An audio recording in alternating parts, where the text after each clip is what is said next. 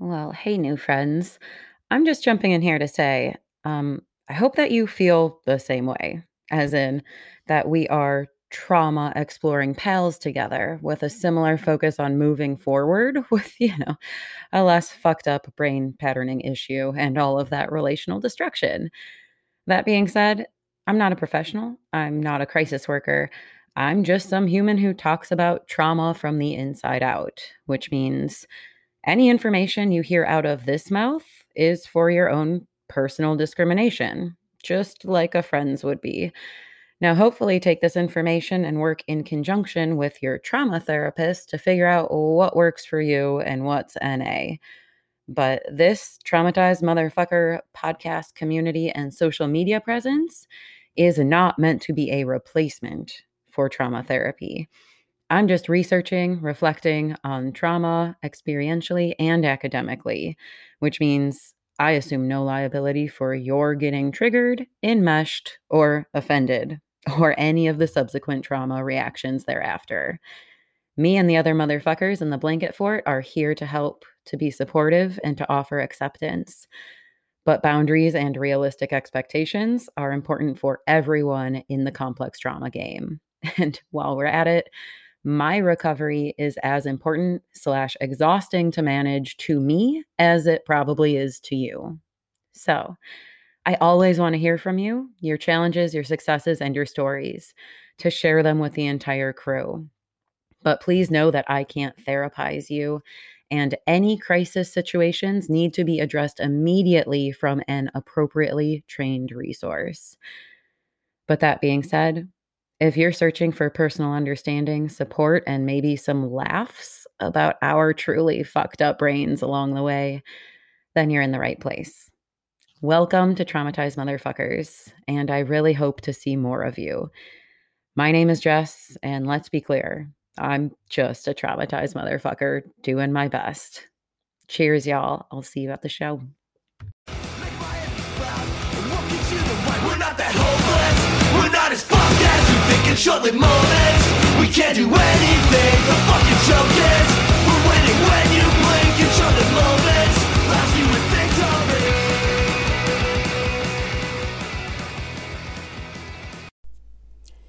What up, fuckers? It's Jess here. Really happy to be coming at ya. I've had to take a bit of a hiatus again from certain aspects of this project. Not because I'm overwhelming myself with workaholism this time. Well, not exactly. There's just other shit going on. So I take too much on, and there are always things for me to adapt to.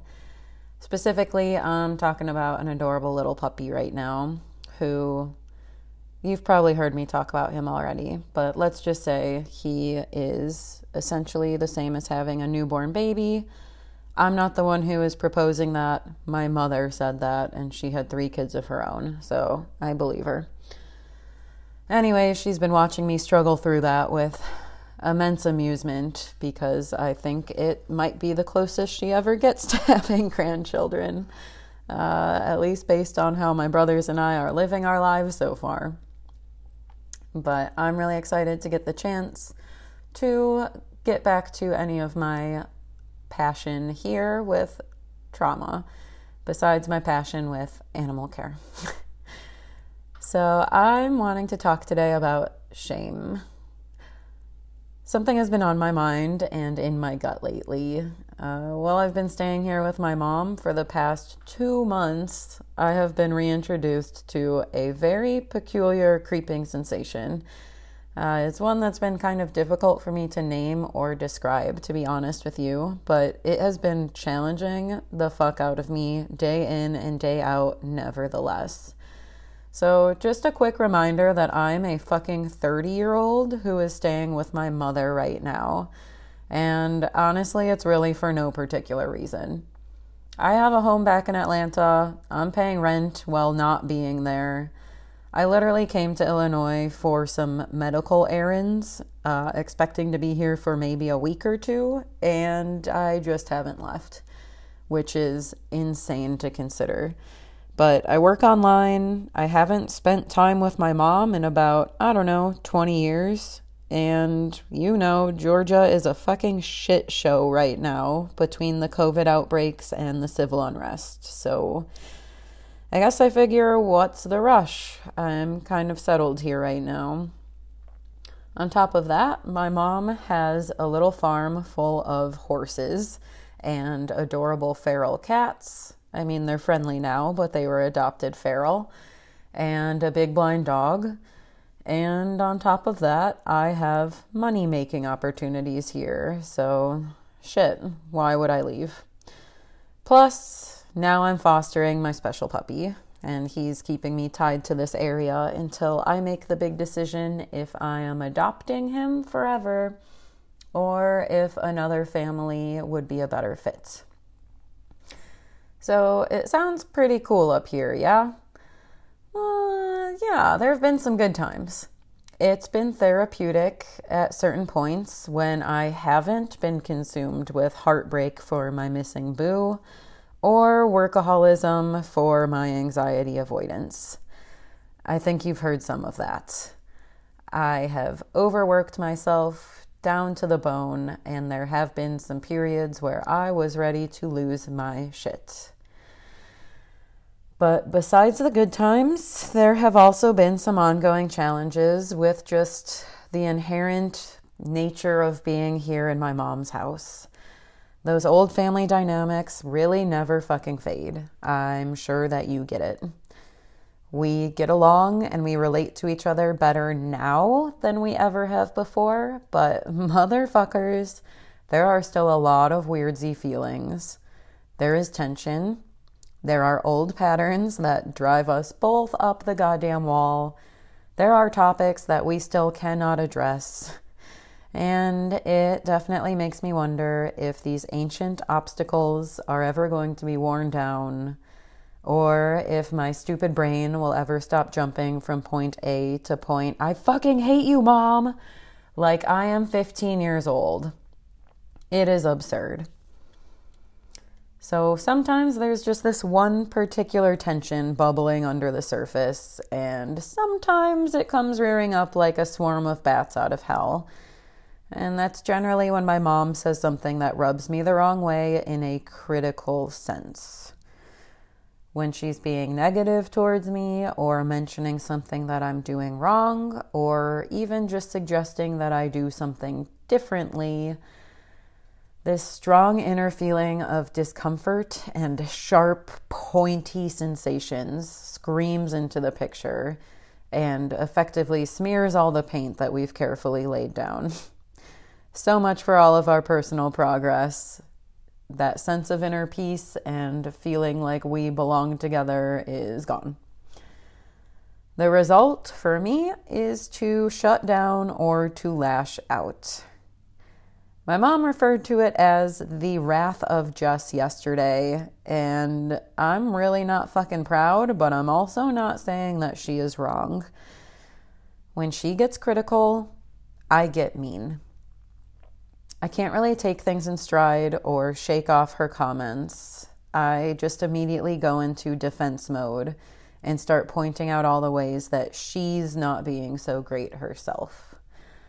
I feel the desire to just stop talking and to run off and to hide, to lick my wounds and to wallow. Fuck this, I'm out.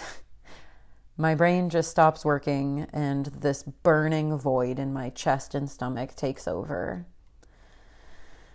And what is that feeling? What is the sensation that my mom in particular is so adept at inspiring? It's kind of the same feeling that comes up when I have a perceived failure at work or I let down my other loved ones.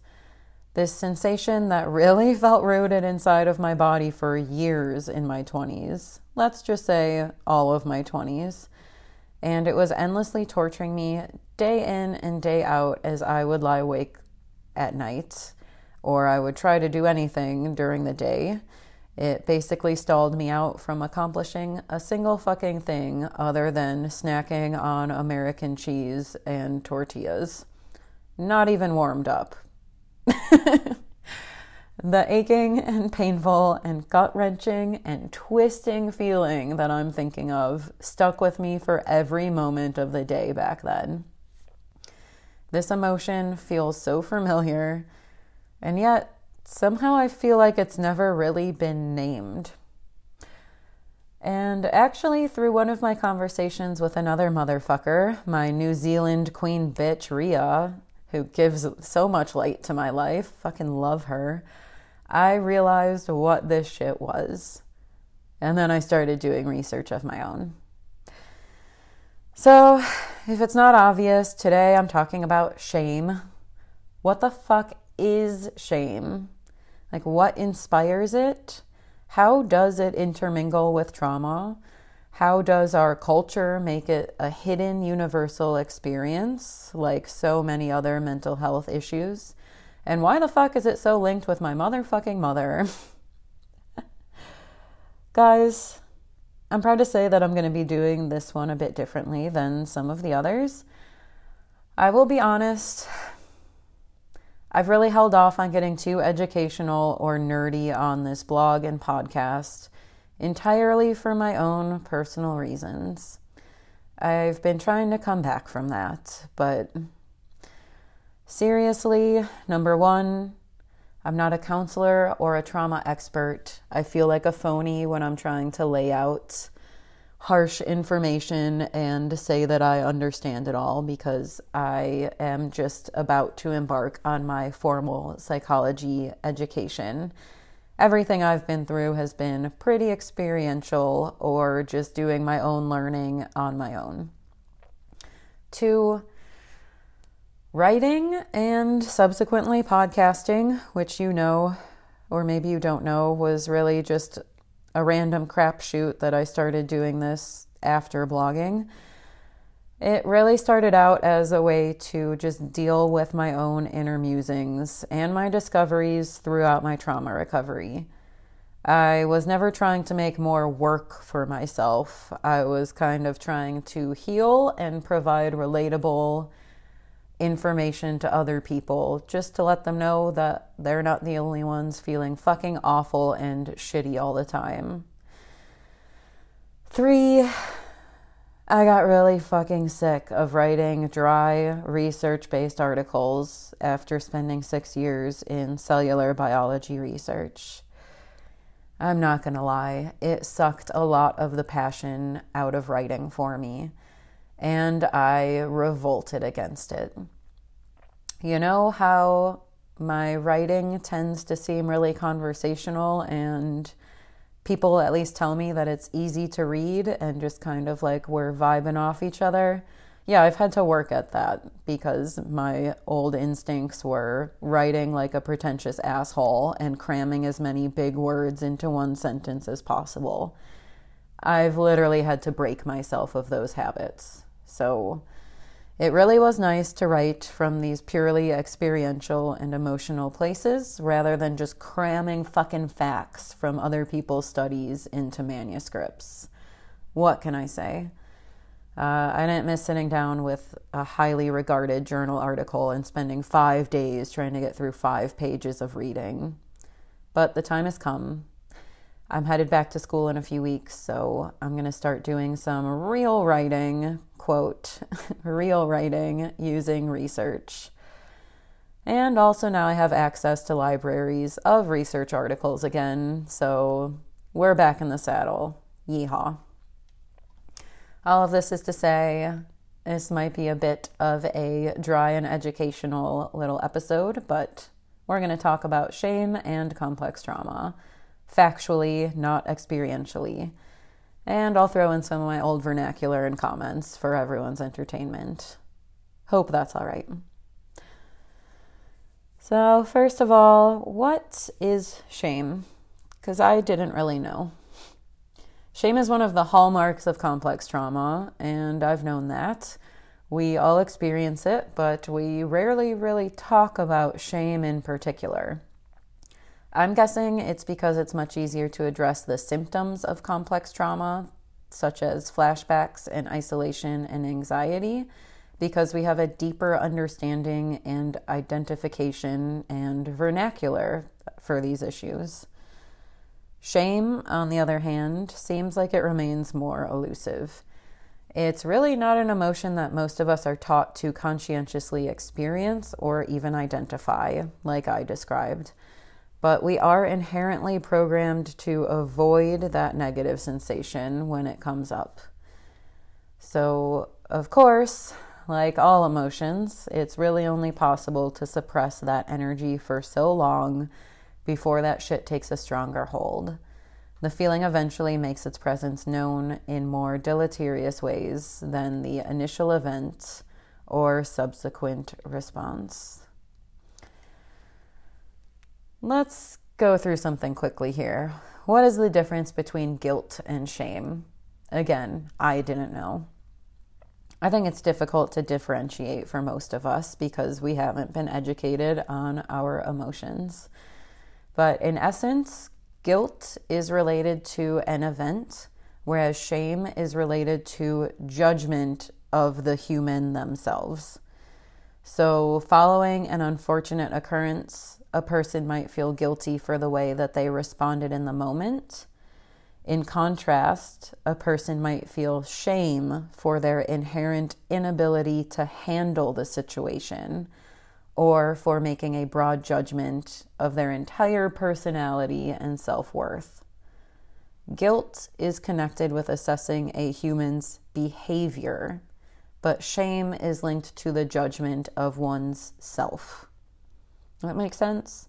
So, for instance, it's the difference between beating the shit out of yourself for the words you spoke to a family member in a heated moment versus beating the shit out of yourself for being a burden to your family member.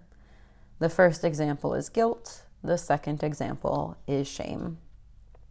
Make sense? So the other interesting thing is shame is specifically born from personal relations. In most cases, shame emerges when it's felt to be a risk to social connections. Shame is part of a group of emotions that are known as self-conscious emotions, which are created by a self-evaluating process. AKA, we're talking about that motherfucking inner critic who sees what's going on, interprets your circumstances, and then judges you yourself harshly. Why not? So with this shame response, your sense of self is determined by your assumed capability to meet internal and external expectations, especially those expectations linked to social behaviors. So, of course, relationships are highly important and concurrently difficult for trauma sufferers. Their expectations for themselves and others may be unrealistic and based in false core beliefs from early experiences. Shame is an important part of every social interaction, although very few of us realize it blatantly because we haven't been taught.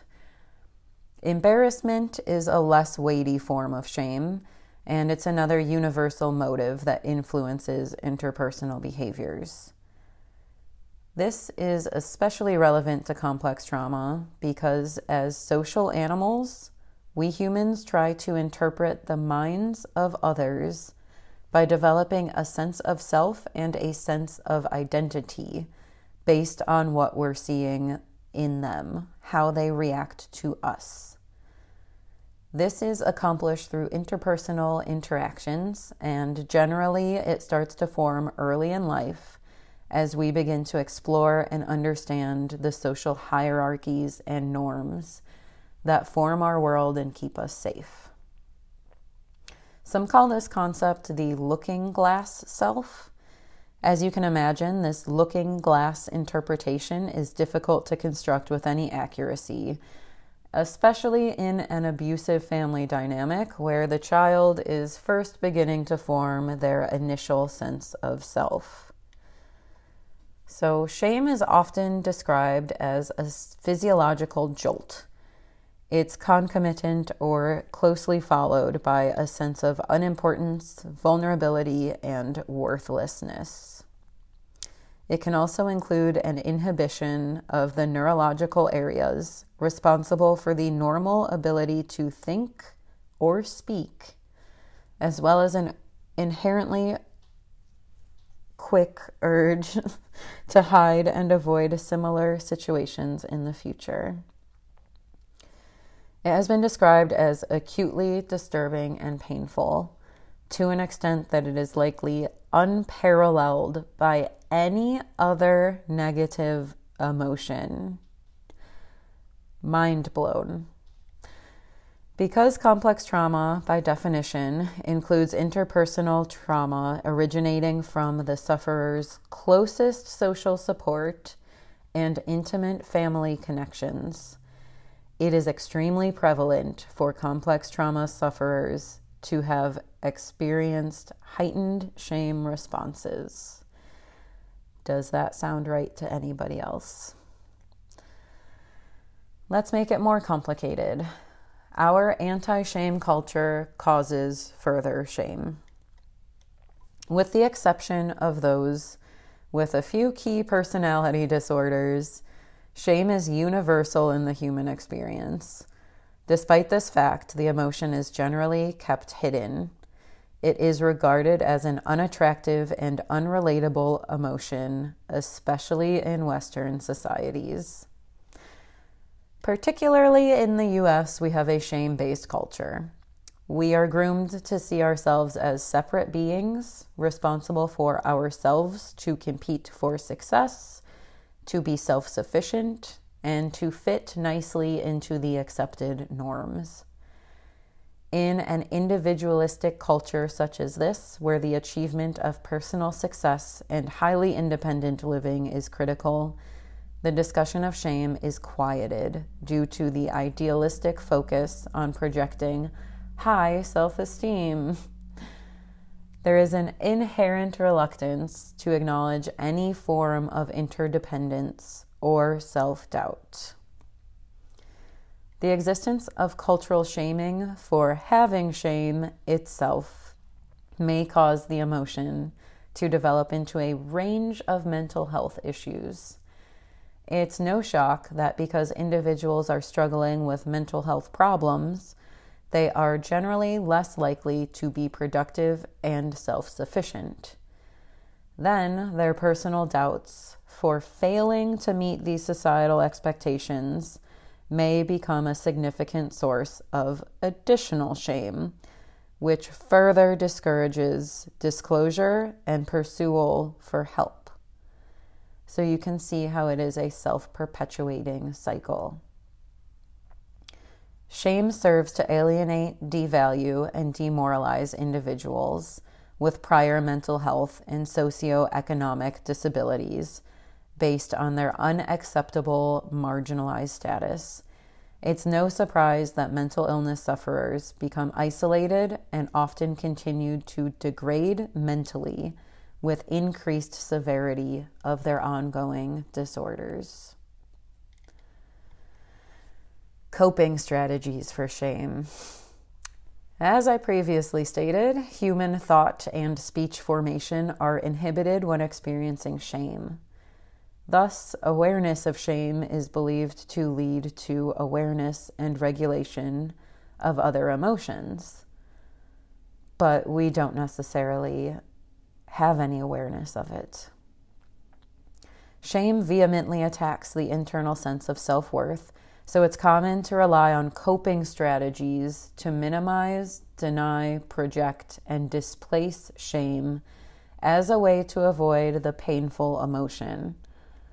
For example, it's preferential to label oneself as stupid rather than acknowledging that they are ashamed. Again, a shout out to our inner critics, who we are very familiar with. There are 4 categories that we commonly employ to quiet our shame. There's withdrawal, attack of oneself, avoidance, and attack of others.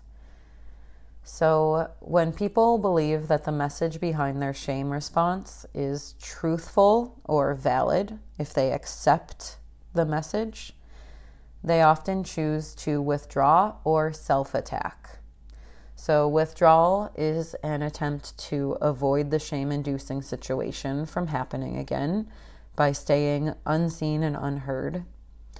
Self-attack is the mechanism to try to influence yourself to make changes, as you've decided your personality or you yourself are unacceptable. That's your inner critic again. Now, on the other hand, if the message behind the shame response is interpreted to be unjust, unfair, if it is rejected, people might avoid the shame by shutting off the emotion altogether. On the other hand, some may choose the more aggressive coping strategy of becoming verbally or physically aggressive as a way to turn the table on the other humans before they can be shamed again. So the first two strategies, withdrawal and self-attack, are often connected to isolation and depression. That makes a lot of sense, and that describes places I've been before. Substance abuse might be more likely in individuals who turn to avoidance, who try to shut off the emotion entirely with forms of escapism. And the coping strategy of attacking others to quell one's own shame, that causes other forms of social deviance. You're probably going to think of serial killers and bar fighters and abusers. Or, just to be less dramatic, hypocritical assholes who have a deep sense of indignation. Shame and complex trauma. At this point, it probably goes without saying, there are obvious foundational coping and life-altering correlations between CPTSD and shame. It should be no surprise that shame is one of the hallmarks of complex trauma. Since complex trauma usually happens within a highly intimate and relational set of circumstances, sufferers are likely to be personally connected by blood or otherwise dependent on the perpetrator. A sudden violation of personal trust, sense of control, and bodily integrity is often earth-shattering to the survivor, which, in the early stages of self-identity formation, very easily leads to self-blaming. Individuals who experience early life trauma often report high levels of shame. They are more likely to engage in highly critical thinking and are less likely to engage in positive, self-assured thought patterns. Yeah, that sounds right for me. Humans who experience complex trauma often report that their self-integrity and ability to easily relate to others in healthy and, quote, normal ways are drastically impaired. As we all know, rather than being a source of support and comfort, complex trauma sufferers' closest associates, friends, and family can often be a source of further mental distress and additional shame. They often report relational complaints and a highly damaged sense of self as the ultimate reasons for entering mental health treatment. That's true for me. These issues regularly include self-criticism, isolation, and relational aggression or instability. Yes, yes, yes. Research suggests that shame is associated with the onset, maintenance, and deepening of post-traumatic stress symptoms. Denying or avoiding this feeling often results in additional mental distress over time. Yeah. So let's talk about shame and PTSD treatment. So even though it's recognized as a hallmark of trauma, shame is often overlooked in the trauma treatment. This may be due to the limitations of psychological models to identify and grade shame, personal reluctance to discuss shameful topics, and difficulty in defining the hidden trauma symptom because we don't talk about it. However, shame and PTSD stress symptoms have been shown to be associated with activity in similar brain regions. Specifically, targeting shame in treatment may be critical at the neurobiological junction. This pattern parallels what professionals know clinically about shame as a core emotion that's often related to traumatic experiences and all of the subsequent associated meanings. The beginning of many complex trauma recovery journeys is marked by the decision to disclose traumatic experiences to trusted loved ones. But this is very complicated because shame is both a deterrent to disclosing a traumatic experience and a motivator for disclosure to relieve the personal tension. Ultimately, shame itself might hinder individuals from seeking treatment or from honestly discussing their mental distress with loved ones. Specifically, it's known that the fear of being perceived as damaged often motivates people not to disclose their shame-inducing experiences. Shame is often especially intense for male trauma survivors who may develop a deep sense of inferiority and intense fear of being discovered. This can lead to a lifetime of non-disclosure and isolation as an avoidant coping technique. Unfortunately, avoiding shame is likely to result in additional internal distress and the onset of subsequent symptoms or mental disorders. How can we relieve the shame? If shame furthers trauma-related symptoms, treatment needs to begin to address shame for such symptoms to decrease.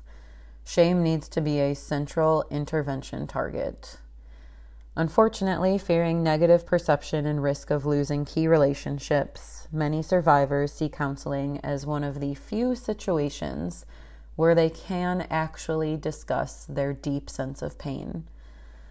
But, of course, the inherent nature of counseling can be overwhelmingly shame-inducing. Diving deep into past and present experiences of the trauma sufferer can be triggering for ongoing shame responses. That's especially true if the events have never been openly discussed before. Acceptance and supportive responses from members of survivors' support systems may result in decreased levels of shame. This is why it's critical to find the right counselor and external support system during PTSD recovery. A lack of judgment and inhibition of negative responses is critical in creating a safe environment where the sufferer can begin to address the memories and symptoms of PTSD. They may benefit significantly from feedback that includes an outside narration of the original events with alternative framing that specifically remove the self-imparted judgments from the trauma survivor. With disclosure, acceptance, reframing, and time, complex trauma sufferers may begin to reduce their personal shame response and start to form a more favorable self-evaluation. Their sense of self and personal identity may begin to heal with more realistic expectations for themselves and others.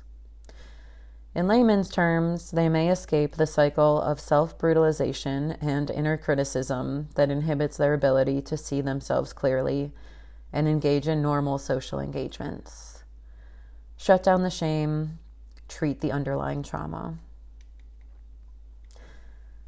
All right, dudes, so that's my little spiel on shame. It was honestly really helpful for me to get into the literature and do some digging on the topic. I am being completely honest that I did not understand the meaning or relevance of shame until I got a bit nerdy with the open access library search. I also have to admit, since reading and writing about this, I am seeing things a lot more clearly with my mom. When our interactions inspire my shame spiral, it's very useful to be able to identify it as such. Oh, that's what this terrible fucking feeling is. That's why I'm being such a huge dick in response.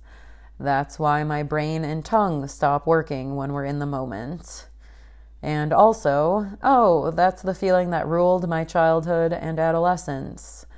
That's the emotion and relational system that ruled our household.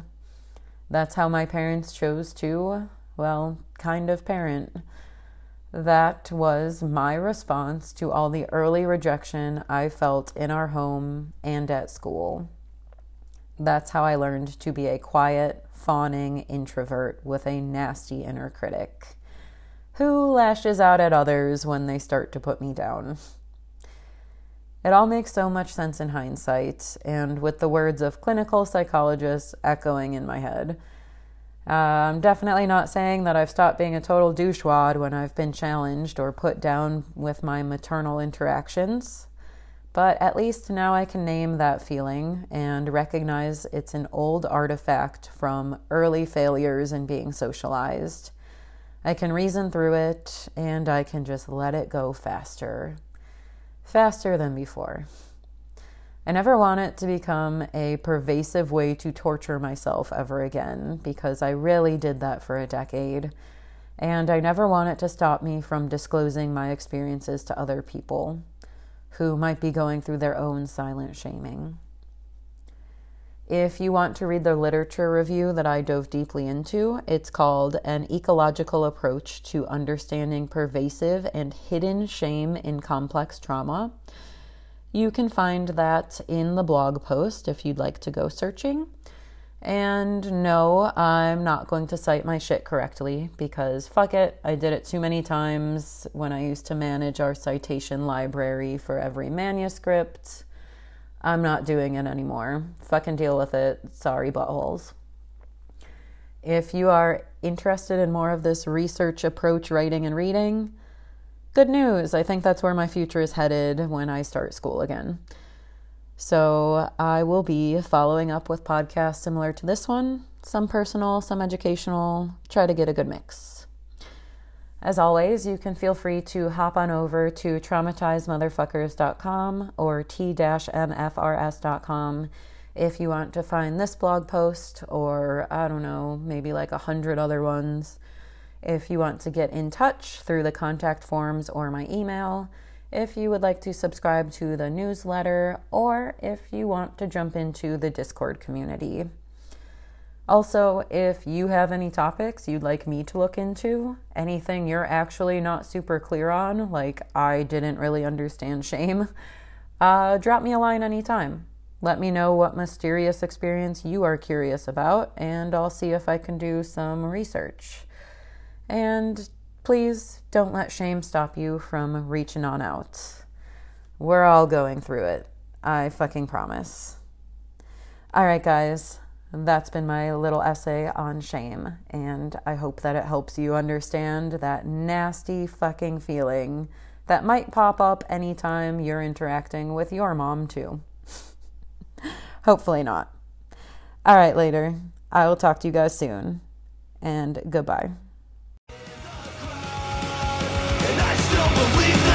We're not that hopeless, we're not as fucked as you think in short-lived moments. We can't do anything, the fucking joke is we're winning when you blink in short-lived moments. Lousy with things